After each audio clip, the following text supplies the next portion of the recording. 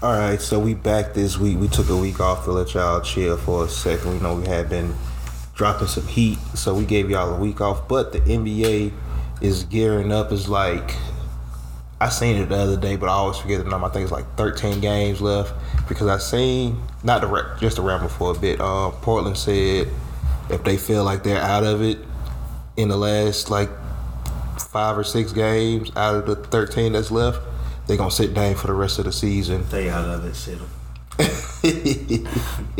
But I definitely saw that. Excuse me. So, yeah, the NBA, it's going to get interesting. Denver had been kind of, I guess as the kids would say, selling games lately, especially with Jokic. And, I know he says he doesn't care, so I'm going to take his word for it. In the MVP race right now, apparently Joel Embiid has taken over as number 1 on the MVP board. So shout out to Big JoJo in Philly, keeping Degeneration X alive. It's finna get tight down the end of the year. Shout out to the season as of in hand. Shout out to March Madness as well. Shout out to future Pluto Hendricks, of course. But Princeton, 2 big wins in the first round. We ain't college people, so I ain't even finna go that deep into it. But Princeton, 2 big wins, beating Arizona and Missouri. Furman putting out Virginia in the first round. Shout out to Tennessee putting out Duke by 10. Anytime Duke lose, I'm happy. I'm not gonna lie. Right. Right. Yeah, other than that, you got any thoughts real quick before we get in the intros and whatnot? Just watched Caitlin Clark put out Georgia. Shout out to Caitlin Clark. Like, she a real deal hooper.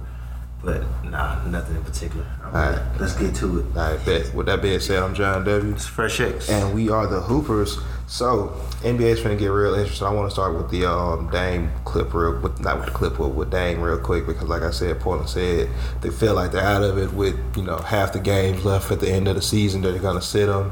He had some interesting words recently on the JJ Redick podcast. I don't know if me and you got to that on here or not. I feel like that probably was in the week we missed last week. First, let's start with him sitting out the games. If that's what Portland basically deactivated him. Looking at the season as a whole, because we can go ahead and call their season right now. Then looking at their season as a whole, they started out hot. Jeremy Grant looked like the great piece. I'm not saying he still doesn't like a good piece that they can help build with next year, but he's a free agent. Anthony Simons, he looked like it was worth trading CJ last year and giving him some money over the offseason, big check for him. Yusuf Nurkic, who was in and out a bit this year like he's been the last couple of years, but he looks like he fits well with them. Drew Eubanks coming off the bench, providing them with a little bit of shot blocking, another pick and roll partner for Dame. Shaden Sharp looking like a good prospect, maybe could get more minutes next year. Nasir Little showed a little life this year for Portland.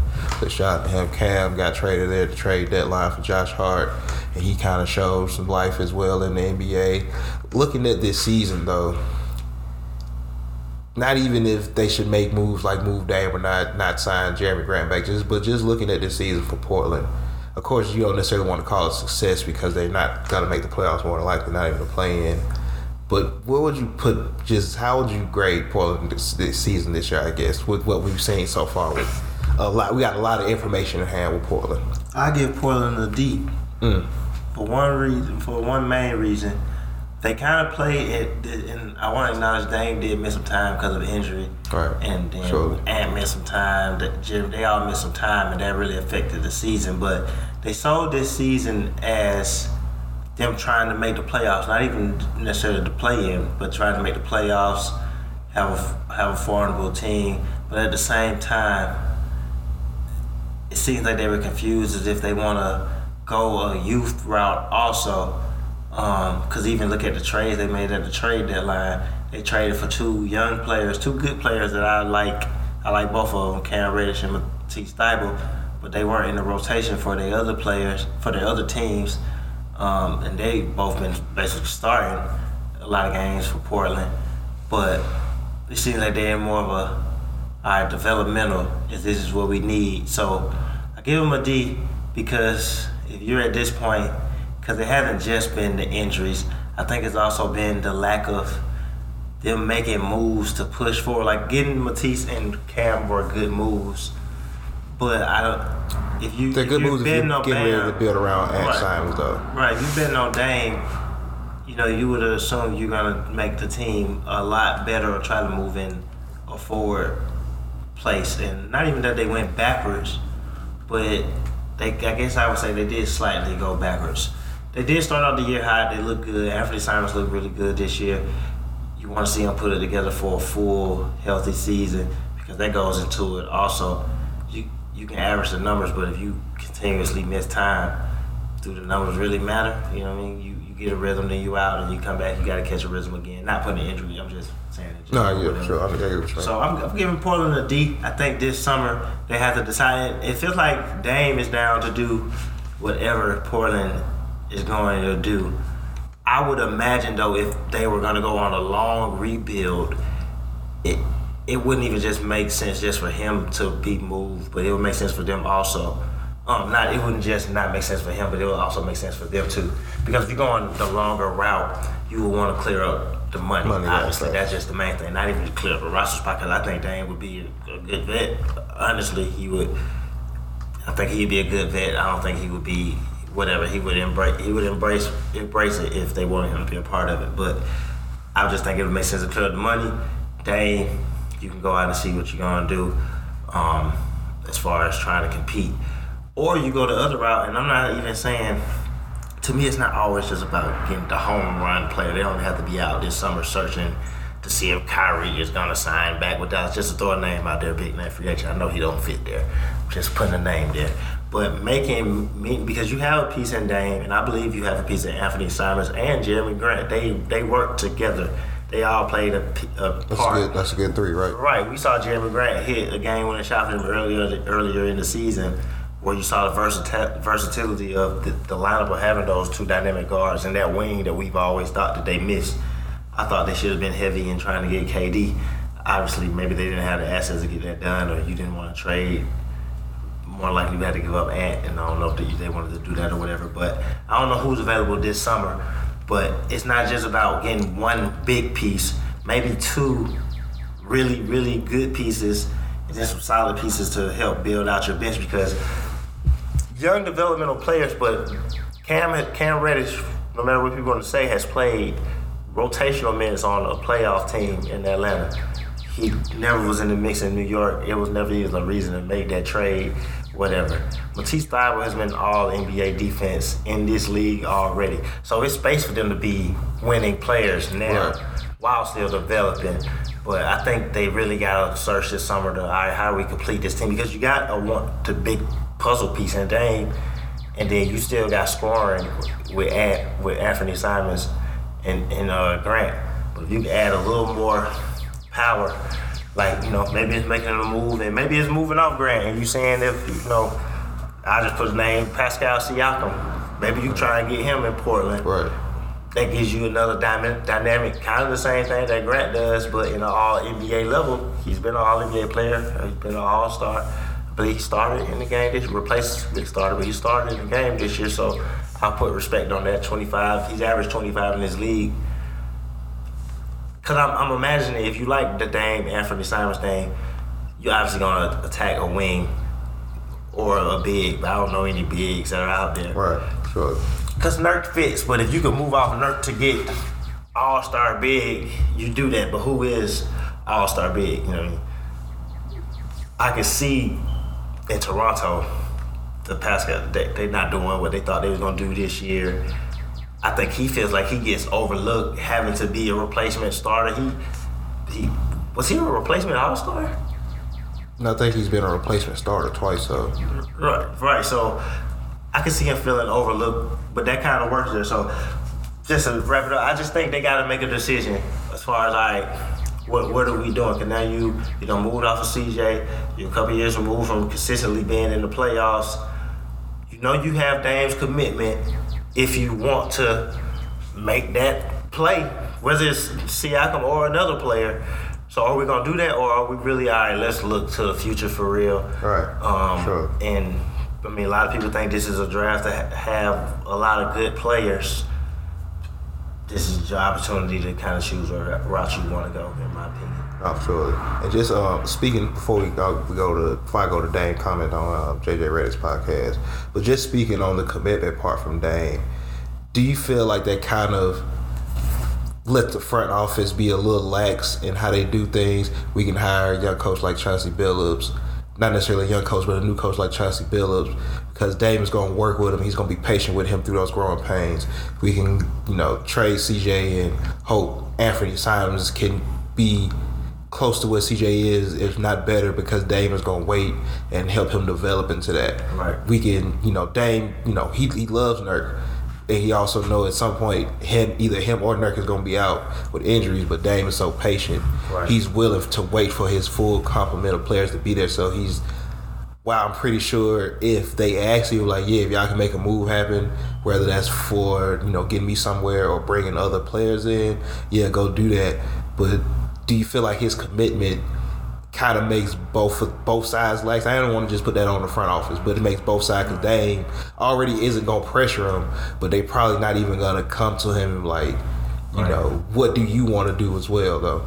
I don't even think it makes them lax. I feel like organizations have styles. If you look at everybody, they really have styles. And if you look at Portland's success, they've always kind of drafted or gotten their players young, so I feel like they really believe that's their way. And maybe it's a stubbornness. I'm not saying it's right or wrong, but I'm just saying if you look at their players throughout the history, Clyde Drexler takes them to the finals.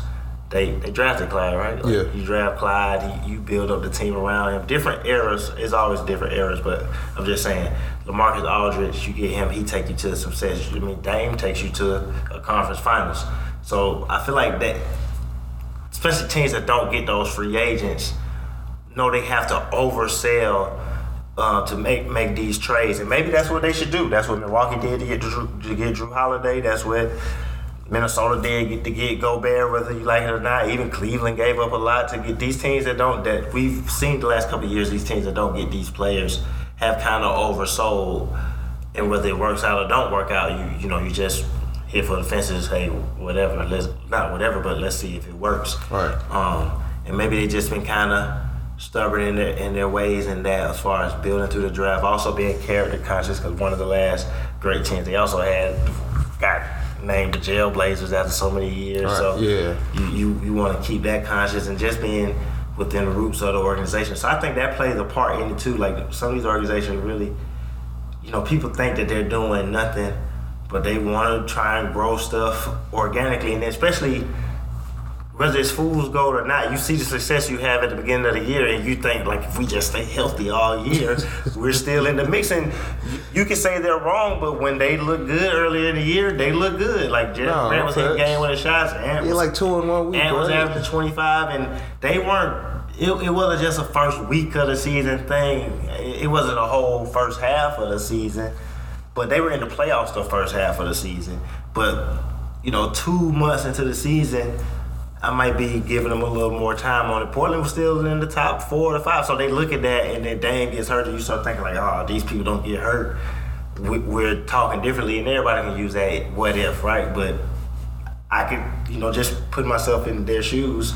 I can see them thinking like that, and it's like, we almost got it. We just got to stay healthy. Right. And stuff like that. So, and especially, like I said, just being overconscious too, not trying to disrespect your players or putting them in trade talks with players that you, like I said, I feel like they should have went and get KD, but then let's say you strike out and there's all these trade talks about Anthony Simons, or you done told him how much you love him, or Jeremy Grant, and you're working out a contract with Jeremy Grant. Now to keep him, you got to pay him a little more because, hey, we just trying to trade you for KD. Now you're the best wing on the market, you know what I mean? So that all that plays a part into it. And then just being luxury tax conscious, stuff that I know people don't want to hear, but it plays a part into the game. Even though Portland is ran by one of the richest franchise trust family owners since RP the owner, but his family trust still runs the team or whatever. So they luxury tax conscious also. So I think all that stuff plays a part into it. But I think people really undersell how much some of these teams, when they see the success, they're like, man, if we stay healthy, we good. Even, I guess, to a flip side to that, that's just who they are. I guess like you see with the Lakers, that's what they do. Not traditional, but traditionally the Lakers go after those big name players. Who has the Lakers drafted? That Magic Johnson. That's Kobe, it. James Worthy. They didn't draft Kobe. You're right. Traded for Kobe. They did draft James Worthy. And they drafted Magic. And I would imagine they drafted Jerry. How did they get Jerry West and Elgin Baylor? But they probably called like, hey, try typically they traded for Wilt. Yep. You signed Shaq. Traded for Powell. Yep. Traded for Kareem. Yep. Traded for Anthony Davis. Yep. Like that's kind of how they've done it. I mean, teams that be their style. Sometimes that's how it goes. Nah, for sure. But I want to. And it'd be funny to see some of those teams too. Like they win better that way. When the Lakers tried to go full development mode, it wouldn't work. It was like, all right, let's get rid of these guys. Let's go get this guy. And they won a championship. Like some teams aren't developers; they're go-getters, and some teams they need to develop their players to really fit their culture, to think like them, and that's how it goes. No, yeah, I definitely go through that. But like I said, Dame was recently on the JJ Redick podcast. Like I said, I don't think we had a chance to talk about that on here, but we did talk about it, in real life. He said a couple things I think were interesting. I'm gonna paraphrase a lot of it because that's what I do. Some of it I agreed with. I feel like some of it had been a statement that's been made over and over again just this season alone. One of them was about the NBA, there not being any real vets, like how when he got in the league, like Jared Jeffries and Earl Watson, when they was on the team, they were both in their 40s. Whether they played or not, they had things they could teach them and show them, which I think me and you have always harped on since we've started this, when it just comes to vets, other than Udonis Haslem, who just on Udonis playing.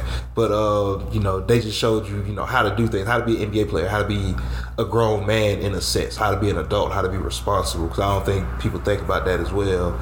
And it's like, when you look around, he said that's not necessarily the league that he's used to from one side, and the other part of that was saying, how a lot of these players are so individualized with their thinking, just as far as contracts and endorsements and just being, it's about me and whatnot. Like, whereas was him, he wanted to see all his teammates get paid.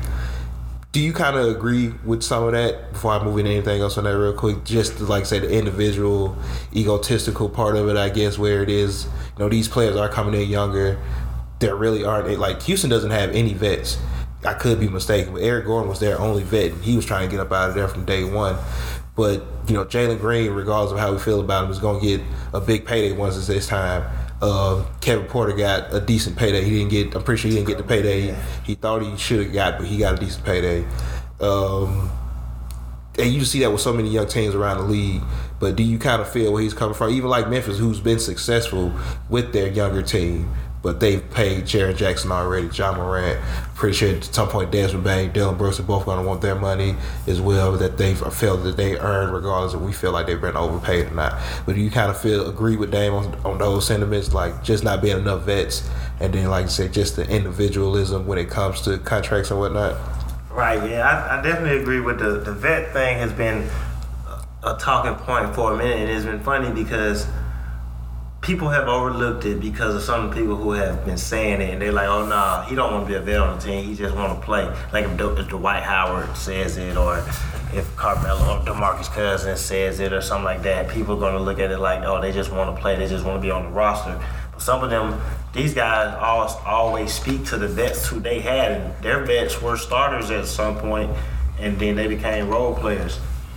I do think it happens also because we have been on this trend now going back basically 20 years to LeBron's year of players really coming out of high school, and then you get into the one and done, and basically you got to come out after 1 year now. I listened to Tyrese Halliburton talk about that also on, I think he was on Knucklehead podcast, and he was like, after he was in school 2 years, he had to come out because he kept getting older.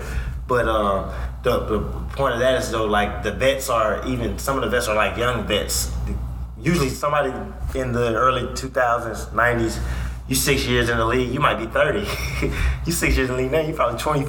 You know what I mean? So it's like you still can't even rent a car. You know what I mean? It's like no cap. So the vet is different, and they are important because the vets are going to teach you that professionalism, how to navigate through the league, how to navigate through just even life, like people, and we've all made our jokes about Udonis Haslem, and people made their jokes about Vince Carter, and that's because Vince Carter was playing, but he didn't ask to play. I wish people would like recognize that, like he wasn't asking to play, he had to play at points, but Udonis Haslem, and it gets you just holding up a spot. But Bam always talks about like when he came there, Udonis Haslem was his vet, and he showed him how to move in Miami, how to prepare for a game. Some of these players, you come into the league, some of these guys, you barely have learned how to work out or exercise for real, live on your own. He showed him a routine. Like, you gotta, how to have a routine every day, how to hit you to an accountant and reliable people to help you with your money and your decisions and all that type of other stuff that you can get into. Right, sure. Vets are important and they are lacking in the NBA. And I do think a part of it is because of age. I don't think the money is really a problem. As far like ego is there because you are getting paid a lot more real quick. Shout out to Derrick Rose. When he 30 years in the NBA, everybody should be paying him a percentage of their check because that's why you're getting paid. It's Derrick Rose is why everybody getting paid, and I want everyone to know that. But they are getting a lot of money, a lot of money a lot quicker. But I just think it's the fact that the vets are young vets. Like, there's people on these teams that are 7, 8 years into the league, but they're barely 26. So it's like, you do have a lot of NBA life experience, but that is your life experience is what you got in the NBA. You don't have the college experience where you was there 2, 3 years, let alone all 4 years. Like, if you stay in college for 4 years, you're not even getting the end of a bench spot nowadays. So, like, that's reserved for the overseas players. Right. So that's where some of those vet spots went to also, is getting a young developing player who you probably not even going to use, or a salary dump or whatever. So I think the vets is definitely more of an issue. And you see it on these teams who, I mean, even look at some of the stuff in Memphis, honestly, when the dust gets a little too loud before, like when you're loud once you've like won, it's like really nothing you can say. But when you get too loud before you really kind of accomplish, that is where you had a vet to step in. And even just some of these other teams that have, the inside turmoil, they've all needed some vet. Boston needed that type of figure for a while. You see, they brought Al Horford back. That kind of calmed some stuff down. I felt like, honestly, I think some people kind of overlooked having him on the team, getting him back on the team, how it got them back on track.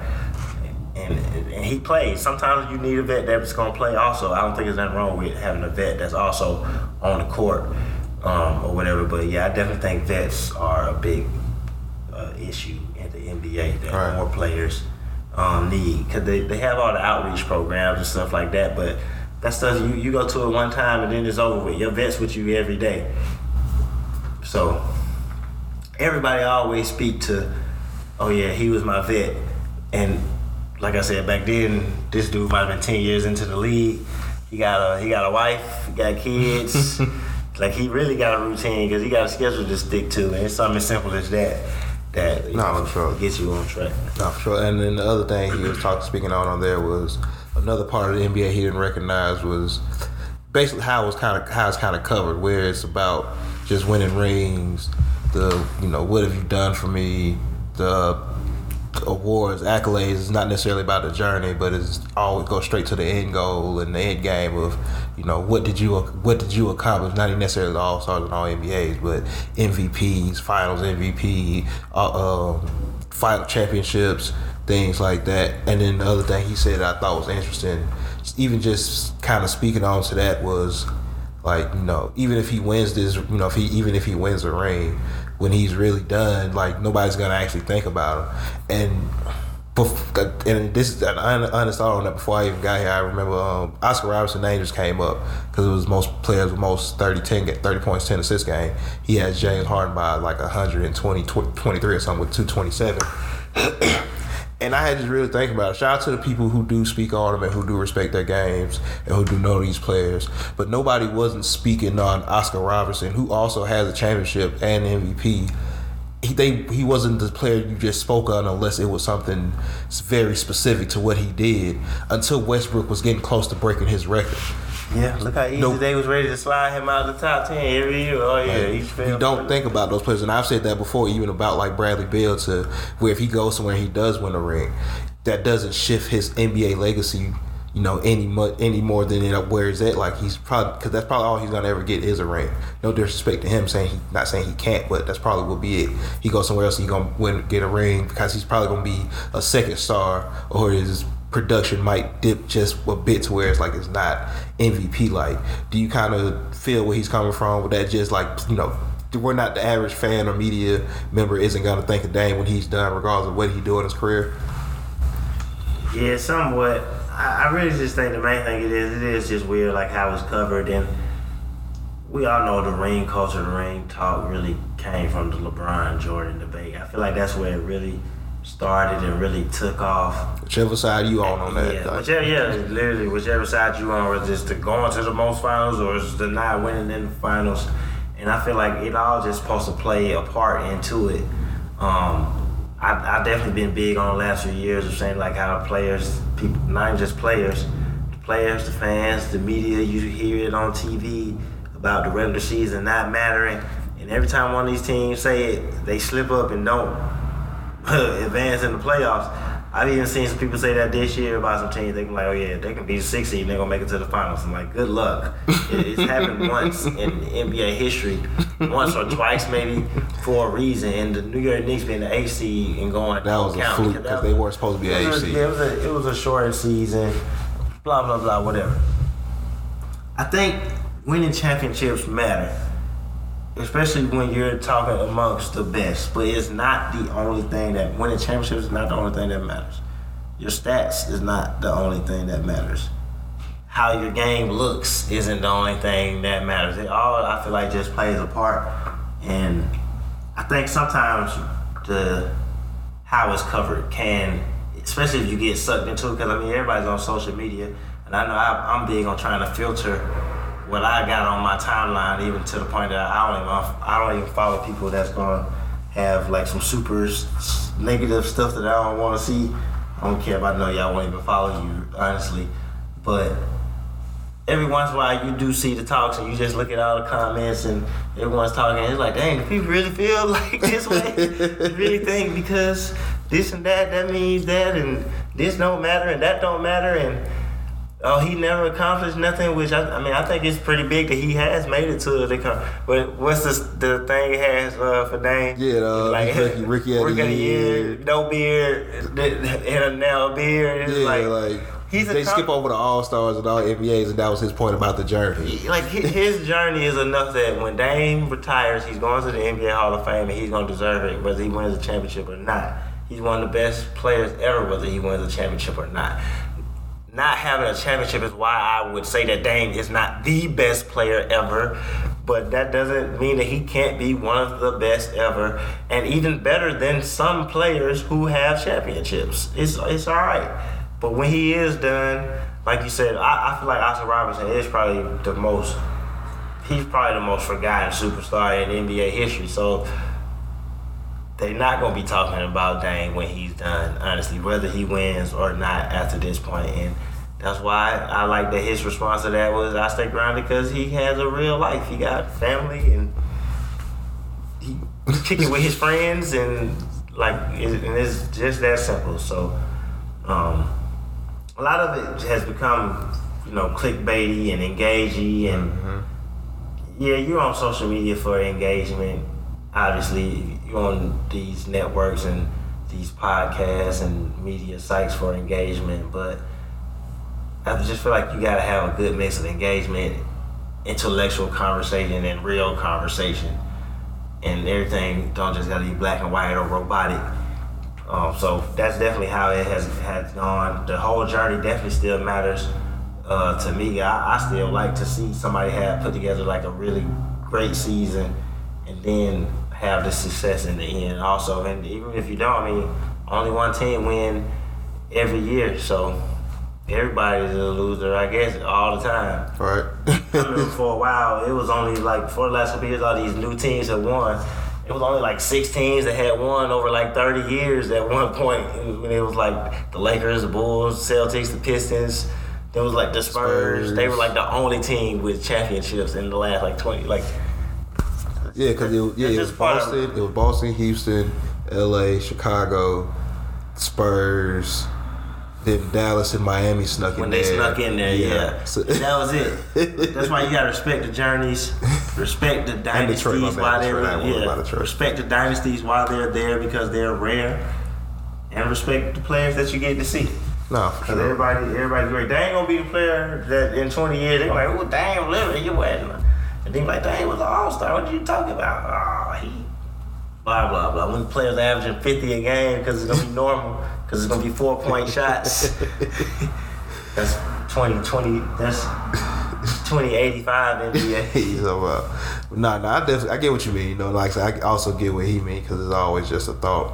I'm pretty sure a lot of players feel like that as well. But just to get back on this regular season. Yeah, if you're gonna reduce Dame to championships, yeah, you're not gonna care about him when he retires, and that's your fault. You're gonna miss out because I'm gonna go back and watch him knock Houston out in the playoffs a couple times. Right, like man, go watch the OKC game. Like he got classic stats, classic games. Dame is a top 10 point guard all the time. No championship. Wherever you put him in that top 10 is on you. But he might be number 10, but Dame's top 10. It ain't 10 point guards as of today. And I put my name and take all the slander on that as of today. March 19th, 2023. There are not 10 point guards in NBA history that are better than Damian Lillard. With no championship. So you lucky he don't got 2-3 championships because he'd probably be top 5. Top 3. So, for sure. I don't care who your 10 is. Dame is in there. He could be number 10. He's top 10. But speaking of players who might potentially win the MVP this year, we got Joel Embiid, who, like I said, recently climbed into that first spot. He just passed Iverson and Wilt Chamberlain. I think it was most consecutive 25-plus point games. He has 9. They both have 8. They're climbing the standings every day. I don't know how many games they won in a row, but they've really been winning more. They had 8 in a row. They've been winning more than they've been losing, especially in this part of the season. Just to see how effective they've been, how locked in JoJo's been. I don't even think he's missed a game in this part of the calendar year of the season. But just to see where they're locked in, how focused they are. They made a great trade, upgrading from Matisse Thybulle, who's a really good defender, to Jalen McDaniel, who's also a really good defender and can defend multiple spots as well off the bench. Everybody seemed to settle into what their role is on the team and what they need to do to help this team be successful. Do you think this is the year Philly and Joel Embiid can put it together to not only help JoJo win his first MVP, but also at least see Philly get to the conference finals this year? Yeah, I think this year was the year for Philly to make a run to the conference finals. If not even the NBA finals, I definitely think they have a good chance. I said this maybe 2, 3, 4 episodes. I don't think Joel Embiid gets enough credit as having the opportunity of being the best player in the NBA. Like, if somebody told me they thought he was the best player in the league, I wouldn't be mad at him. Philly, you got James. He's doing his role as a point guard. He's leading the NBA in assists. Maxi's healthy and hooping. And then, you just being led by Joel Embiid, who's been, he's still leading the scoring, I believe, right? I think so. Yeah, he's at the top of the league in scoring. Philly has the top 3 defense in the league. That's why, if he wins MVP, he's earned the MVP this year. That's why the race is never over until it's in the end. It's funny that it's come down to these 2-3 years in a row. I do think it's Joel and Jokic again. Mm-hmm. But I think he got a good chance of winning, and he would have earned it if he won it. And Philly should be thinking, and Milwaukee's super hot right now, so Giannis probably has a little conversation for the MVP also, but they've been hot even when he was out some games. So, but I think Joel is not just looking at getting his first regular season MVP, but first finals MVP also. So I think Philly when you get in the series, you're gonna have to beat them, 4 times. Right. It's gonna be tough. No, and just speaking on that, you say he doesn't get enough credit as maybe having his name. People don't really talk about him as the best player in the league. Right? And this will be somebody say if he does hold it up, 2 straight scoring titles. No, yeah, two straight scoring titles. what could possibly be an MVP season. Of course, they're going to speak on him not going to at least the conference finals and whatnot. And since we played a what-if game, if he wouldn't have got hurt 2 years straight, he'd be potentially getting his third straight MVP. Because he could have won both of them MVPs, both of them. But just looking especially not last year, the year before, that was really his. Last year, Jokic, he did his thing. But that first one, right, MVP, that was supposed to be Embiid. All right. And like I say, I honestly do think that there is a conversation for that, him being the best, especially because it just seems to change with the direction of the wind. Like, for the first half of the season, a lot of people would have said Jokic, especially because Milwaukee wasn't necessarily going crazy in the standings like that. Then Milwaukee basically go undefeated in February at the end of January. Now people say, "Oh, don't forget, you got to put that name back, that respect back on Giannis too as the best player in the league," which is fair. But I feel like because JoJo doesn't have the hardware, just MVPs, because Jokic doesn't have a championship either, hasn't been to a finals, but just not having those MVPs when he's also been a defensive player of the year candidate as well. I think that's the only thing that's why people don't want to put it there, because how can the best player in the league not be an MVP or a recent MVP winner in somewhat? But I don't think that's necessarily fair to the narrative that he's been building for himself as a player, not even just over the last 2 years, but even going back 3-4 years ago when him and Ben Simmons were clicking and they were number one seed, or he was just coming, 27-11, being a defensive player of the year candidate, all NBA, all defense. I think there is something there that should be, like, we should be saying Joel Embiid as a top player. I don't think people really even try to like put him in the top 3 to an extent. So it's like, I think Joel might be the best player in the NBA. He's probably the only person I would concede it to over Kevin Durant. Kevin Durant not healthy enough. Then you can't, like you said, Joel. I mean, he's missed some games this year, but he's healthy. Right. He out there. Right. That's what the only thing that really was holding him back. And it's like, he out there, they win. No, it's facts. And Joel Embiid is one of the players who is like, it's not even just his numbers. It's just even the way he played. I don't want to get into this conversation right now because I feel like this is a conversation on its own. But you are right when you look at the numbers alone, raw numbers, advanced stats, whatever you want to give him, blah blah blah, offensively and defensively. He's him. You look at his skill set as a player of his size, being almost 7'1", right, north of 250. Quick feet, soft feet, touch by 280. 280. Shout out to 280.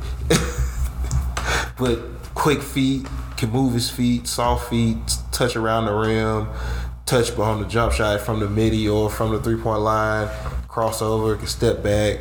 I don't necessarily care that he can do that stuff, but he can do that stuff. There isn't a post move that's outside of the sky hook, which I've never seen him shoot, but he probably can shoot it. But there isn't a post move he can't do. Nope. He's gearing towards being the second best scoring offensive center ever. That's where he's going towards. Who you got number one? Well, Mother Chamberlain. Scoring wise, I feel you.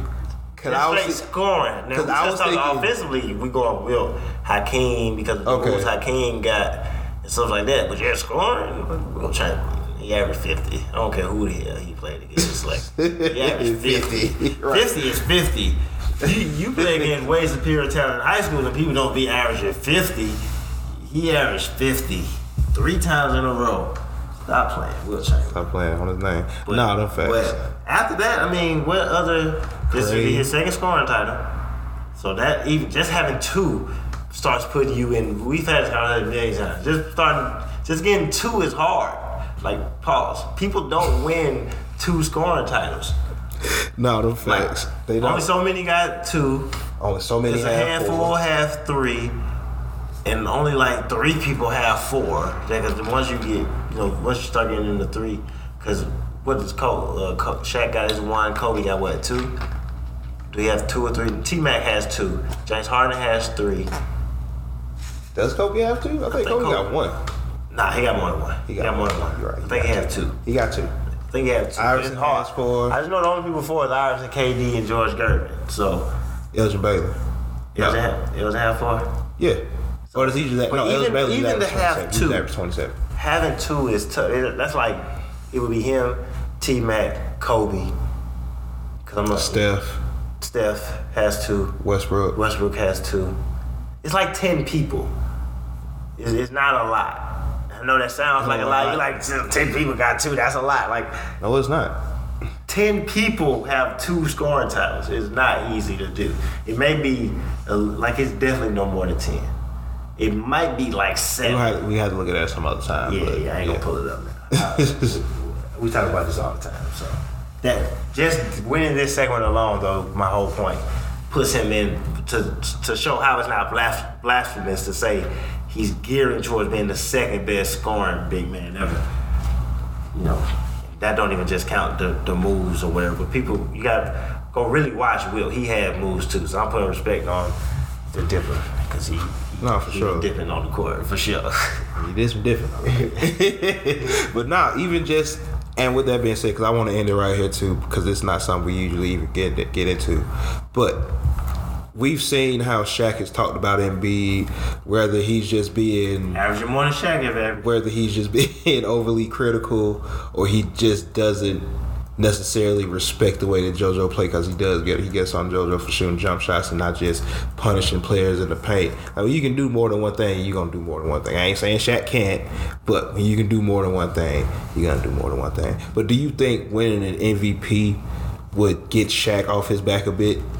Nah, it's gonna mainly be the championship. Once he win a championship, he can't say nothing because he gonna be Finals MVP. Right.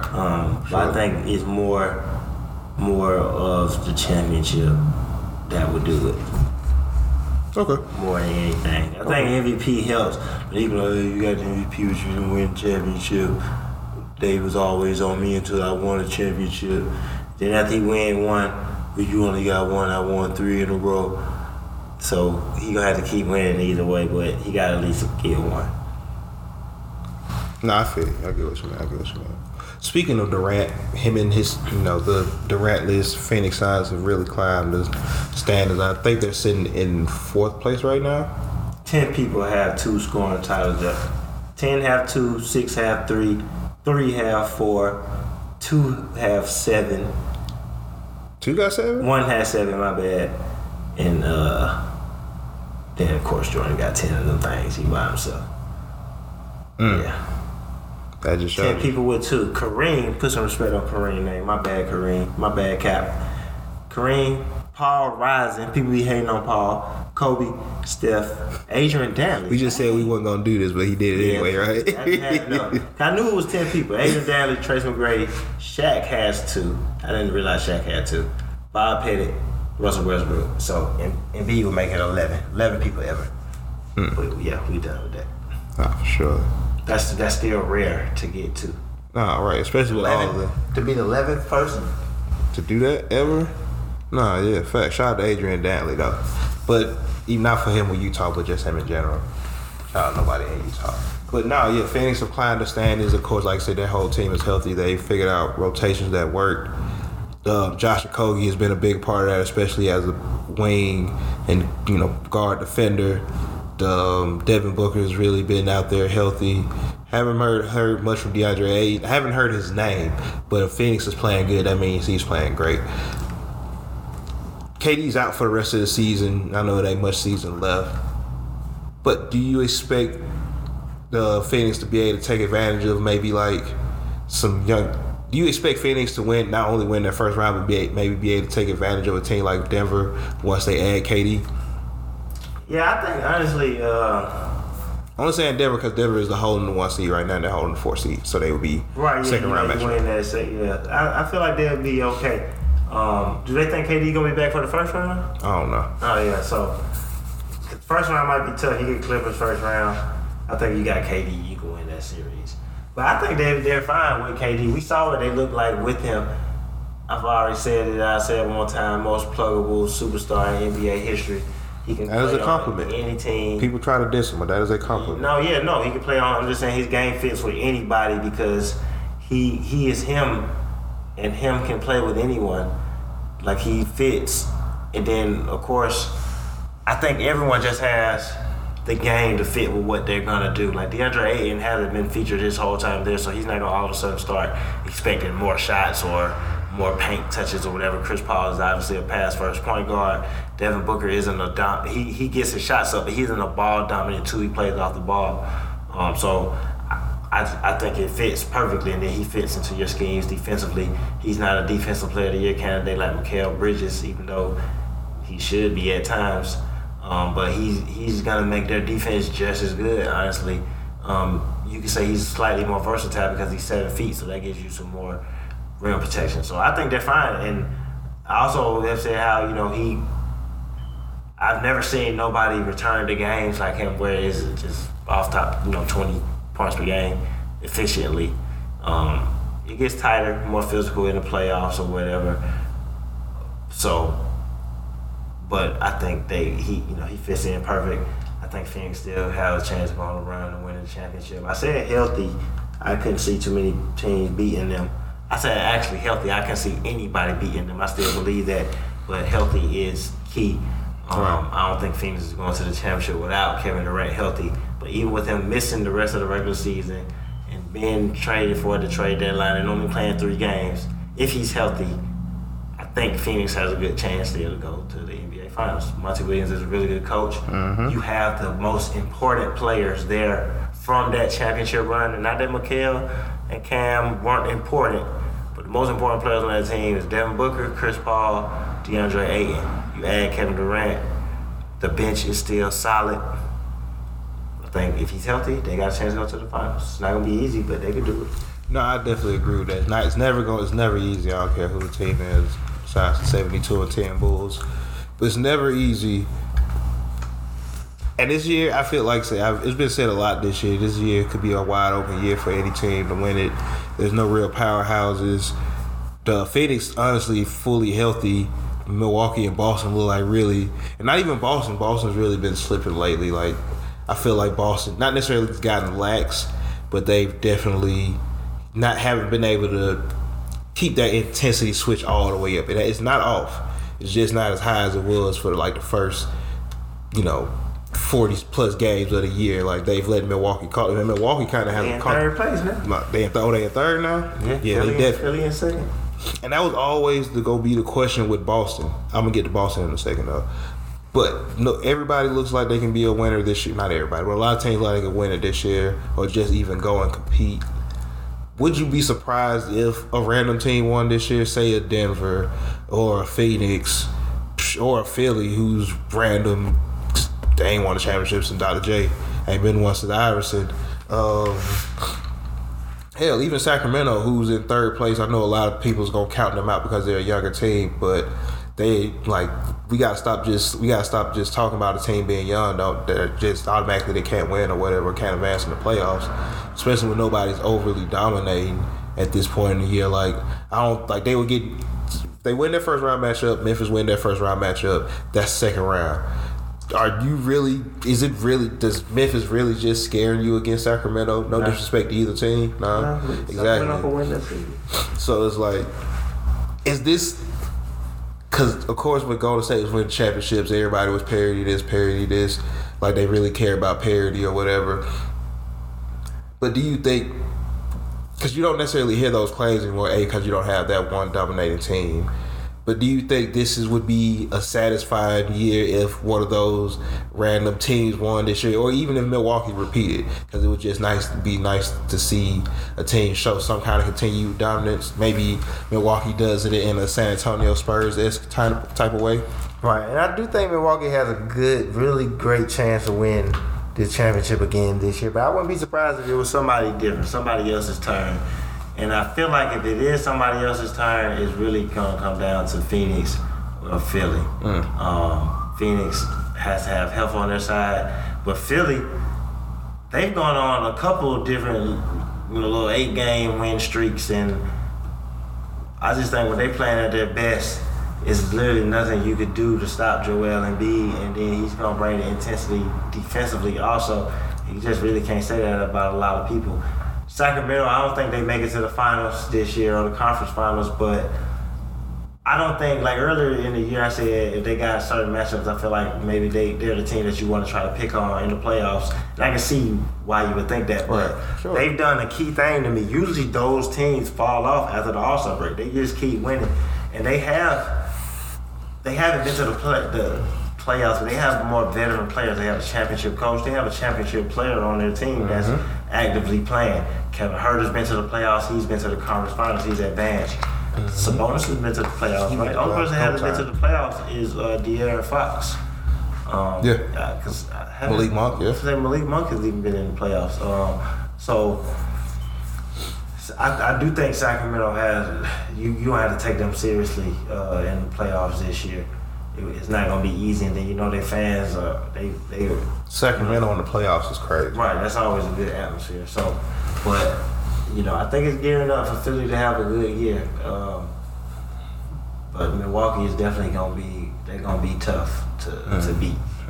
Do you give Denver, not that do you give Denver any chance, but I think we've said this, I don't know if we asked this, talked about this on here or not before, but do you give, Denver a high chance of going to the final? Not do they have a chance to go, but do you think this is a year where the high probability of a team coming out the West goes to Denver? Yeah, I think Denver's thinking championship. They've been the best team in the West all year, or at least thinking NBA Finals. I think Denver is, if they make it to the finals, it'll be such a release that I wouldn't be surprised if they lost in like 5 games. But I think Denver, they should be thinking get to the finals. Everybody's healthy. Jokic is averaging a triple-double, possible 3-time straight MVP. Michael Porter's having another insanely efficient season. He's averaging like 17 points on like 11 shots a game, 12 shots a game. Jamal Murray has shown that he can still be that player for them. Aaron Gordon got some all-star talks. I know he didn't make it, but he got some all-star talks. They were legit. When you see what he's providing offensively and defensively, facilitating, scoring, dunking on people, guarding people. Aaron Gordon's had a really good year. I think Mike Malone's a really respected coach. Solid bench. I always like having players like KCP on the team. Bruce Brown has clearly taken another step, but you got him out there too. I think Denver got a good chance again. The West is, as they say, wide open this year. They got a good chance to get to the finals. I think they got a real good chance to get there. No, that makes sense. Like I said, I do think this is the best team that Mike Malone has had while he has been under Denver. They're good bench. Like, it's not just like, we got 1 or 2 players we can count on off the bench. They have multiple players who come in and provide them with good offensive and defensive minutes. They KCP and Bruce Brown being basically a backup wings as defenders, and KCP as a shooter, Bruce Brown as a slasher. I think that gives a lot of versatility to what you can do on offense, especially with Jokic as a centerpiece, as a scorer, facilitator type. Excuse me. Like I said, Jamal Murray, who although he hasn't been an All-Star, he's shown for Denver he can be there. He can be a go-to perimeter player. You have Michael Porter, who's probably the CEO of Let It Fly Records, who has never seen. Not only has he never seen a shot he didn't like, he's never seen a shot that he was gonna miss, because he don't miss, which is really scary when you think about it. And then, like I say, just players like Jeff Green coming off the bench as well to provide them with minutes and whatnot. Oh, the Boston Celtics. I don't know if have you seen the recent comments about Jaylen Brown? About the fans? Yeah, I saw that. Okay. But over to Boston, who, like I say, for the most part of the year, they were the first seed, commanding first seed. Of course, like I say, now in third place, Philly and Milwaukee has hawked them down. Milwaukee being in first place, Philly in second place. Joe Mazzulla, a couple weeks ago, right after the All-Star break, basically got, full-time head coach. Jaylen Brown, Jason Tatum probably gonna be all NBA players this year. Jason Tatum will be somewhere in the MVP candidate, top 6 or 7 players. Marcus Smart, all defense, probably be up there, top 5, top 6 defensive player of the year again. What is it about Boston that it seems like they get to these highs? Not saying they can't repeat it this year and go back to the finals, back to the conference finals, but it's like, even if they can repeat it, they can't push through. Of course, we saw them all those years go to the conference finals and couldn't push through, and then they took a step back a couple times, getting put out in the first round and whatnot. Then they go back and they go to the championship. last year, and now they're not in a bad position where they can't go. But I don't think you want to give Milwaukee or Philly home court advantage in a possible series against either one of those teams. What is it about this mix of Boston players, just the team in general, that's just like, because even this year, while they were dominating, they had bad losses in midst of a 10-game win streak, or they've won 9 out of 12, but it's like they 3 losses is 20 to Orlando, 15 to Orlando, and then like 3 to Miami. What is the main thing with Boston this year? Because I don't want to put it on coaching, because Joe Mazzulla's done a great job, whether it's his game plan or Ime Udoka, who was, let go really in the middle of training camp. So it's like, what could Joe Mazzulla really switch up, honestly?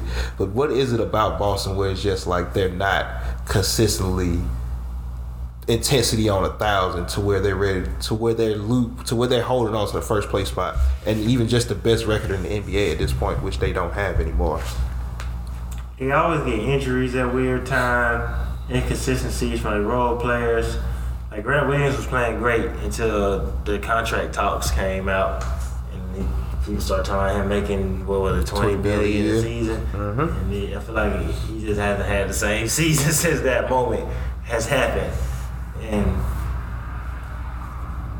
I just think that sometimes too, I know Jason Tatum has taken this step, but for me, and he's having a great year, but it's just certain games where when he have bad games, I feel like he have them at kind of like the worst times for them when they really need him. Not to put it all on Jason Tatum, but I mean, he's the best player on their team, so it's gonna go there. But I just feel like they have those inconsistencies at times when you just really not supposed to have it. Like you say, the losses to Orlando, and these was the times when they were like figuring out their point guard situation. Markel was just getting back into the lineup, tight losses or whatever. And it's like, you shouldn't lose these games, especially as a championship contender. Those are the games you don't lose, especially when you got that razor sharp focus. So right. I just feel like they just have the inconsistencies at the worst times. Bad games at the worst times. Jason Tatum will pop up and have an 18-point game when they really need him to thug out a 23-point game or whatever. Right, sure. Even if it's just getting to the free throw line for a couple more points or whatever. Jaylen Brown gets the random injury. Now he's out. Then he come back, he's wearing the mask. Marcus Smart, his inconsistencies with his shot. Derek White missing time. Robert Williams, he's out now with a hamstring. Ever since his knee, I feel like they rushed him. I don't feel like he should. I don't want to say that I don't feel like. You can't know for sure. But since he came back early from that knee, he has hurt that knee again, and he's had other lower extremity. Like, my bad. I don't want to say I feel like he's out right now with a hamstring, and it's well known that when you have those injuries, you start pressing in other areas. So that just is what it is. Right. We can't say for sure, but not putting it on nobody. All his injuries, if I'm not mistaken, have been lower extremity injuries. So, and for a player like him who is,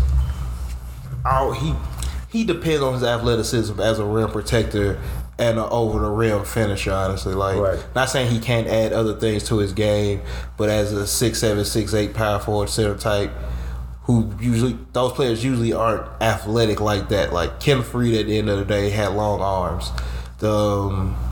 What's the other one name?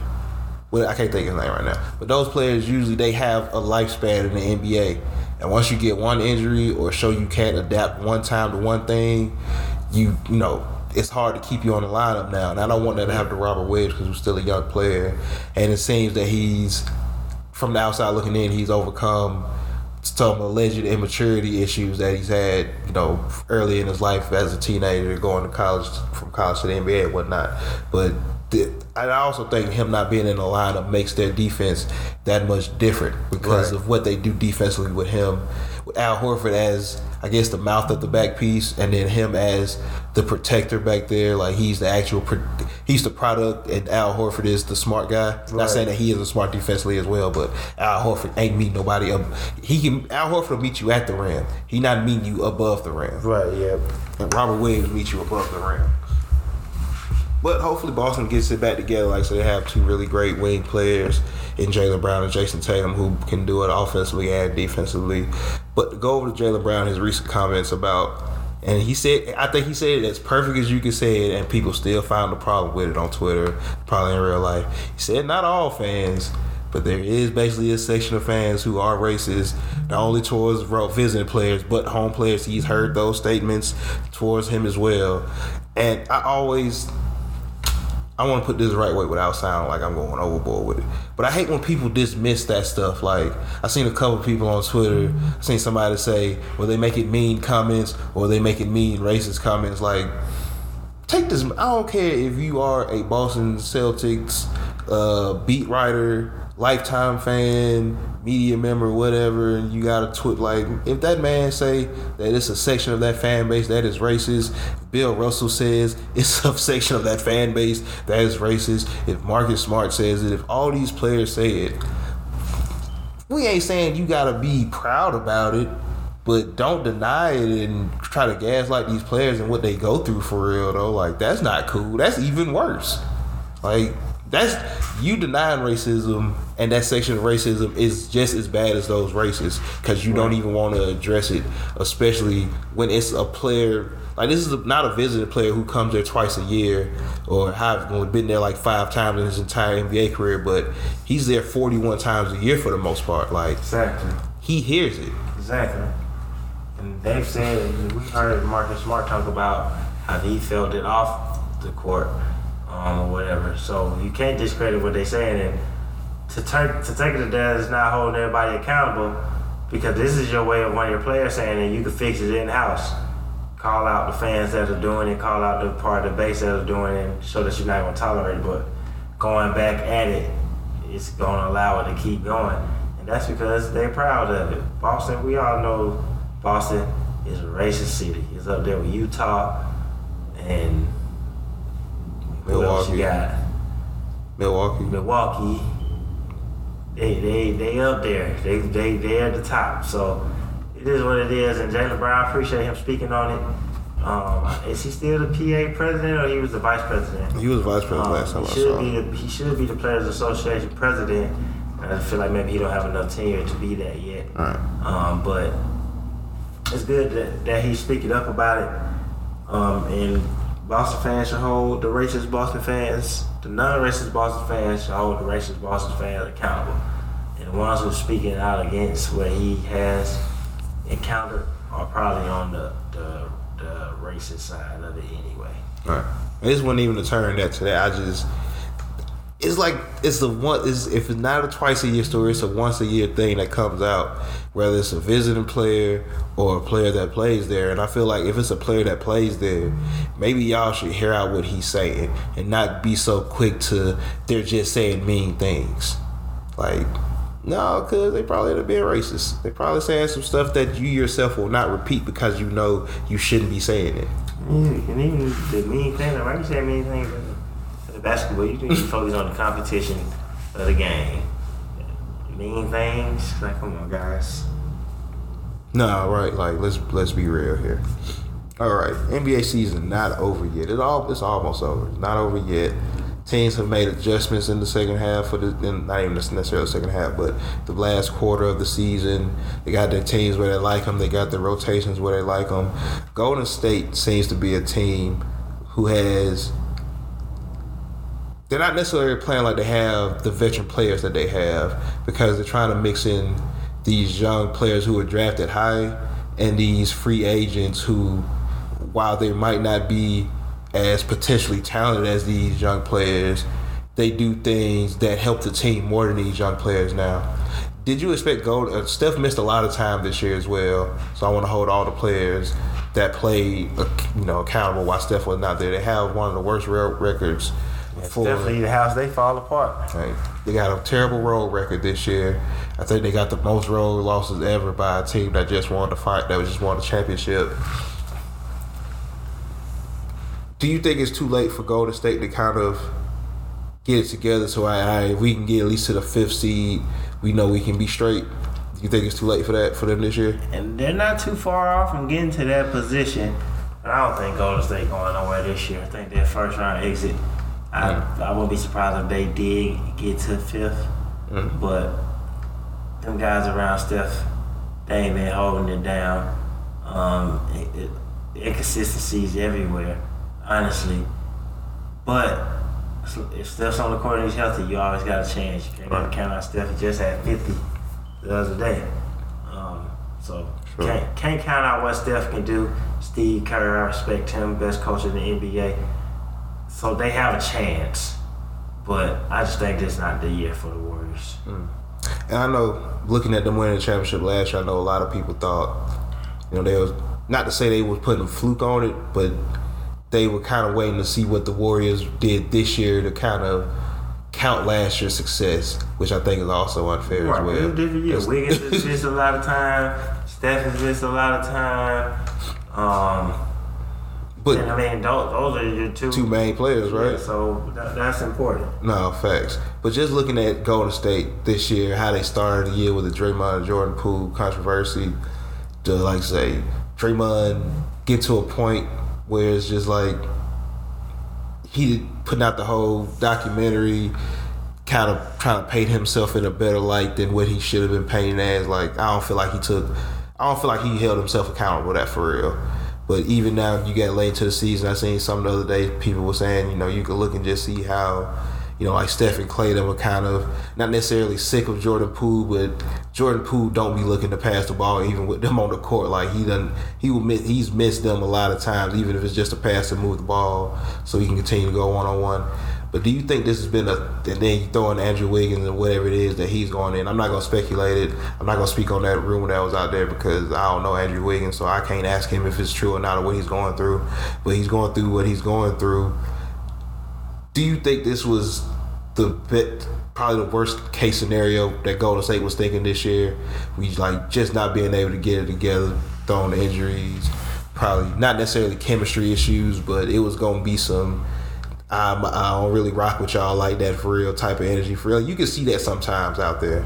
I don't think they expected the chemistry issues, and it did all start with the Draymond thing.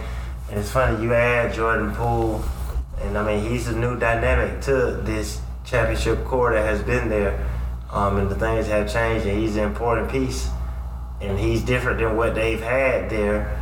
He's actually, he's similar to Draymond, what you have in Draymond, but he's producing in a different way offensively. And then they've said how the Draymond thing with Jordan Poole even changed like his leadership towards the season. And I think that's because he didn't take full account, because if you're fully accountable for it, I think that's the way you really put it in the past and you move on and you don't have to worry about how you move forward. But since I don't think it was handled how it should have, the accountability wasn't there like it should have been, that lingers. And then, like I said, you just add the Steph injury on top of that. Like, he's missed time at 2 different points this year. All right. So I think it all plays a part. They have to figure out their chemistry issues and what they want to do with some of these young players. I honestly think they need to keep the young players that fit, that can produce now. Some of the other ones, I was just start making some roster moves. Honestly, because you got to keep this championship window of Steph. It's okay not to win this year. You won last year. Because it don't like it's necessarily closing like that for right, it ain't closing, but you don't have 4 years of wait for Jonathan Kuminga to get consistent, for Moses Moody to be consistent, for Jordan Poole to be consistent and not get on everybody's nerves on the team. Like, you got to make some of these decisions. I ain't even saying move Jordan Poole, but hey, that's what happened. You win the championship young, you contributed heavy, so you got your Jordan Poole. Shout out to everybody to get their check. We don't do no money talking, no pocket watching. If they offer it, sign it. I don't care if you don't want to play for that team, but they put $200 in your face, you better sign it. But it's just crazy that, what can you do when this man, I think that goes back to Dame's point about players getting money so young that this man you kind of can't. He contributed to but y'all. But he did though, right? Over contributed to y'all winning the championship, consistent 20-point games, carrying the team at times. Steph was out, but he gets paid. He's not even a full-time starter, honestly. And he's basically getting paid full-time starter, all-star type money.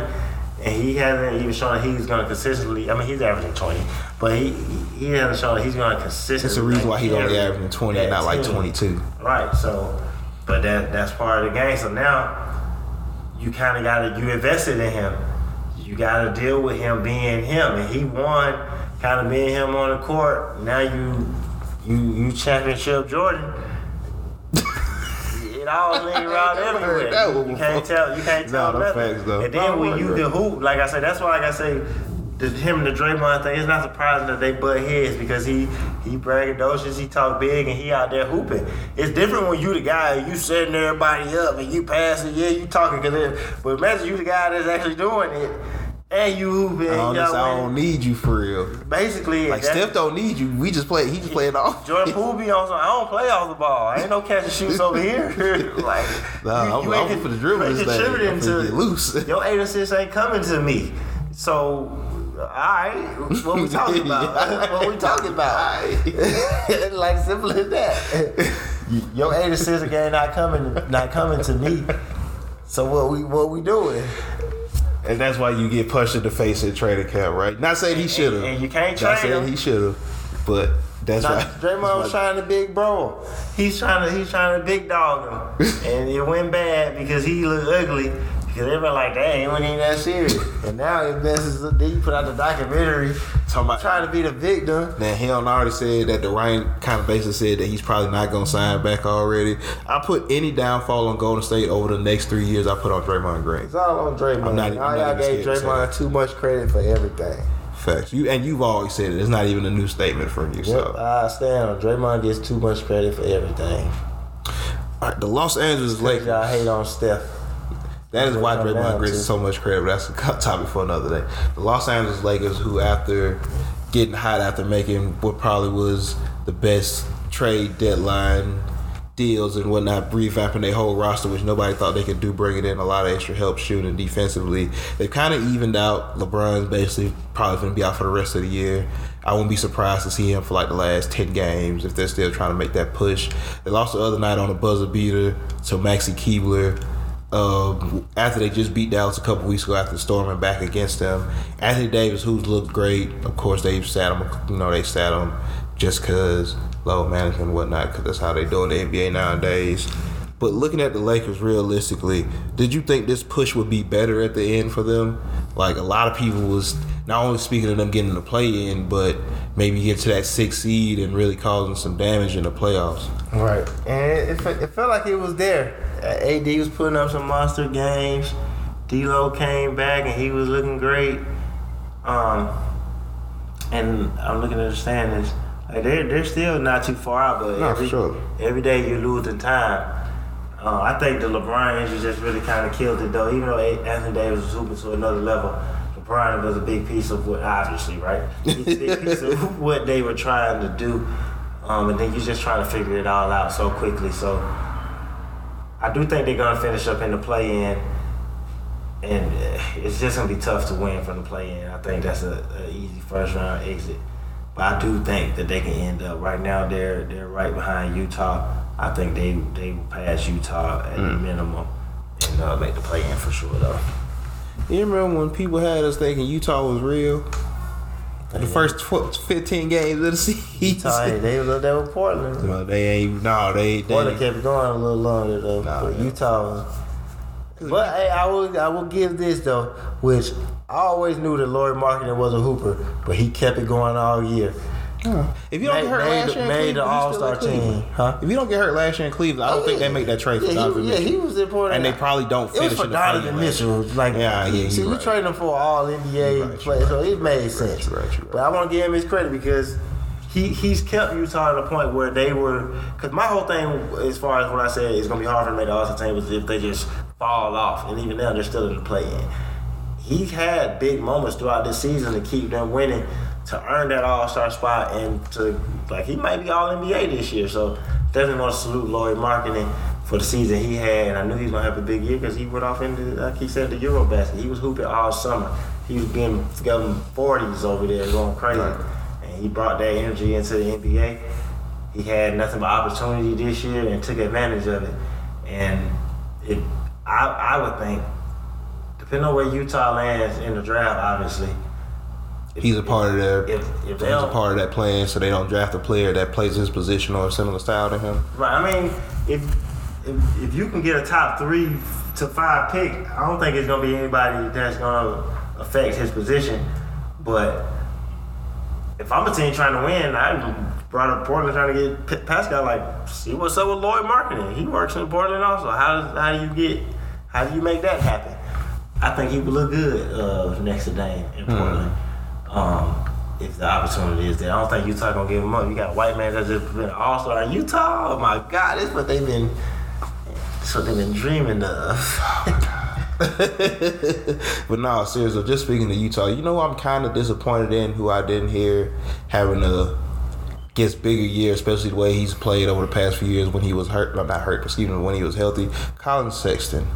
I figured him going to Utah would be a good start, but I remember even when I saw the cut, once again, not watching this podcast, but they offered him kind of a, guess not necessarily, we're super confident in you type contract. It was like 4 years, $80 million. When players like him was like getting 4 years, $120.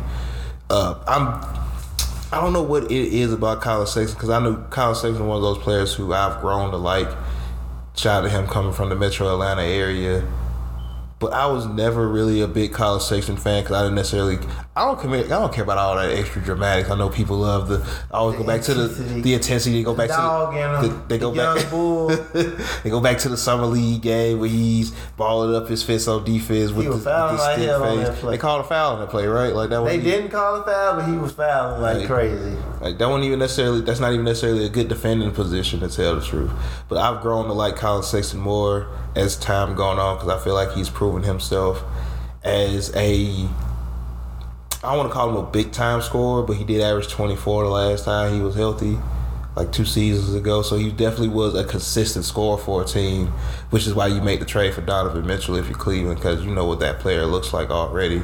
He teamed up with Darius Garland, you needed that. But I just felt like this was an opportunity for him to keep his name established amongst the young guards in the NBA. Yeah, it was there, and early in the year they started off with him backing up Mike Conley, had some injuries. I think Colin has to have a strong summer and come back next year ready to solidify himself again. Like I said, just a couple of years ago, before the injury, 20 plus points per game on some pretty good efficiency. Remember, he dang near single-handedly beat Brooklyn's Big Three. Comeback win. I remember watching that game where he really took off. So, I think Colin's gonna work hard this summer and he's gonna have a good year next year. I think depending on the draft, will be more in the clear as a starting point guard, one of the starting guards. Because you got to see what happened with Clarkson this summer, who's gonna be a free agent, I believe. Mm-hmm. If not, just overall get moved. So, more opportunity next year potentially for Colin. So I think he has to have a really good summer and come in next year in some good shape, right? And ready to compete for a starting spot. No, I definitely get what you mean on that. I definitely did that. So I want to go over, before we get out of here, go over the Dallas Mavericks, who, like I say, just beat the Lakers by a buzzer beater from Maxi Keebler. Dallas has been up and down since acquiring Kyrie. They're back in the 6th spot, but we did see him slide. And of course, we know a lot of that sliding is, defensively, because they just don't have enough. They just don't have enough defenders. I'm not it ain't no other way to sugarcoat it. I don't think it's about scheme or effort or anything. I just don't think they got enough defenders on this team for real. But looking at Dallas, who could be an interesting team, because in the playoffs, it does come down to one possession. Defense is I hate to say this, defense definitely is a big part of winning championships. But if you don't have a player who can come down and get you a bucket when both teams is on a drought or when the game does get slow, because quote unquote defensive intensity is just at an all time, it's super high, which it will be. I think Dallas having 2 players who you can go one possession games with is going to be real important for them if they can get the right matchup. Right now they got Sacramento, who I feel like is a good matchup for them. I don't think either team is just overly better than the other one. I feel like where you would feel like with Sacramento with a player like Domantas Sabonis, I feel like Christian Woods and Dwight Powell together could kind of do something there defensively, offensively, as I said. Whatever you get out of out of your backcourt for Sacramento with De'Aaron Fox, Malik Monk, and Kevin Huerter, who's hurt right now. You got to get the same out of just Kyrie and Luka, basically, and then you throw in the shooting, whatever you get from Tim Hardaway, Reggie Bullock. But Josh Green is their best defender right now, and he does play. He's really good defensively. I will say that. I don't even want to overlook him there. But do you think this Dallas team can win a series, even if they just stay at the 6th spot? They could definitely win a series. You got to beat Luka 4 times, so that's gonna be tough. I just think they're far away from getting to the conference finals, though. And I think over this summer, you lock up Kyrie, you lock down some shooters, get some versatile defenders, a real big man, and I think next year Dallas has a chance to make a run. But you definitely can't count them out of a series when you got 2 guys that can literally win the game for you. So that's gonna be tough to beat. We saw it was tough to beat with Luka. So. Right. Yeah, I think they got a good opportunity. Sacramento will pose a real threat because Sabonis is gonna kill them on the boards. But I think if anybody can handle the pressure of the Sacramento crowd, pressure of the moment, it's Luka and Kyrie. Right, that was not perfect. It's not too many other teams that's gonna got 2 players for that, right? Yeah, they're both average 40, easy in that series. Jason Kidd might ask him to. It's gonna be, especially a series like that, it'll be up and down series, high scoring. Dallas got a good. They have a good chance to win. I probably would pick Sacramento, but Dallas will have a good chance to win. But I can see them winning. Can't see them going back to the conference finals. They just don't have enough necessarily, right? Even though it's the same scheme. But just speaking on Dallas real quick. Of course, we're not in the offseason yet, so we don't know what they're playing. I know Kyrie basically said, just look at this as a rental. And I feel him because you never know what you're going to do in the offseason, so don't even put either one of y'all in positions where it's like, oh, y'all said something, it's like, then y'all don't do it. But if Dallas doesn't sign Kyrie back, of course they're going to have the money so they can make some moves and put a good team around Luka. But if they don't sign Kyrie back, would you look at that trade as a failure, or would we try something that could have been really good and it just didn't work? I wouldn't say it's a failure because even though you hate to lose Finney, you got off some money from Dinwiddie that wasn't going to necessarily lead you to a championship. Right. And now you have some money. So you have some room to be aggressive. So I wouldn't say it's a failure, but it would just be disappointing because now you're figuring out, all right, what fits. Did Kyrie not stick because the basketball fit didn't work? And if that's the case, then you got to start figuring out because you're going to have to put somebody, they don't have to be an equal, but you have to have another all-star, borderline all-star level player to win a championship. Sure. Nobody's winning without one. Not even Dallas. So I just think that's the thing. So you go with, all right, who do we try to make a move to next?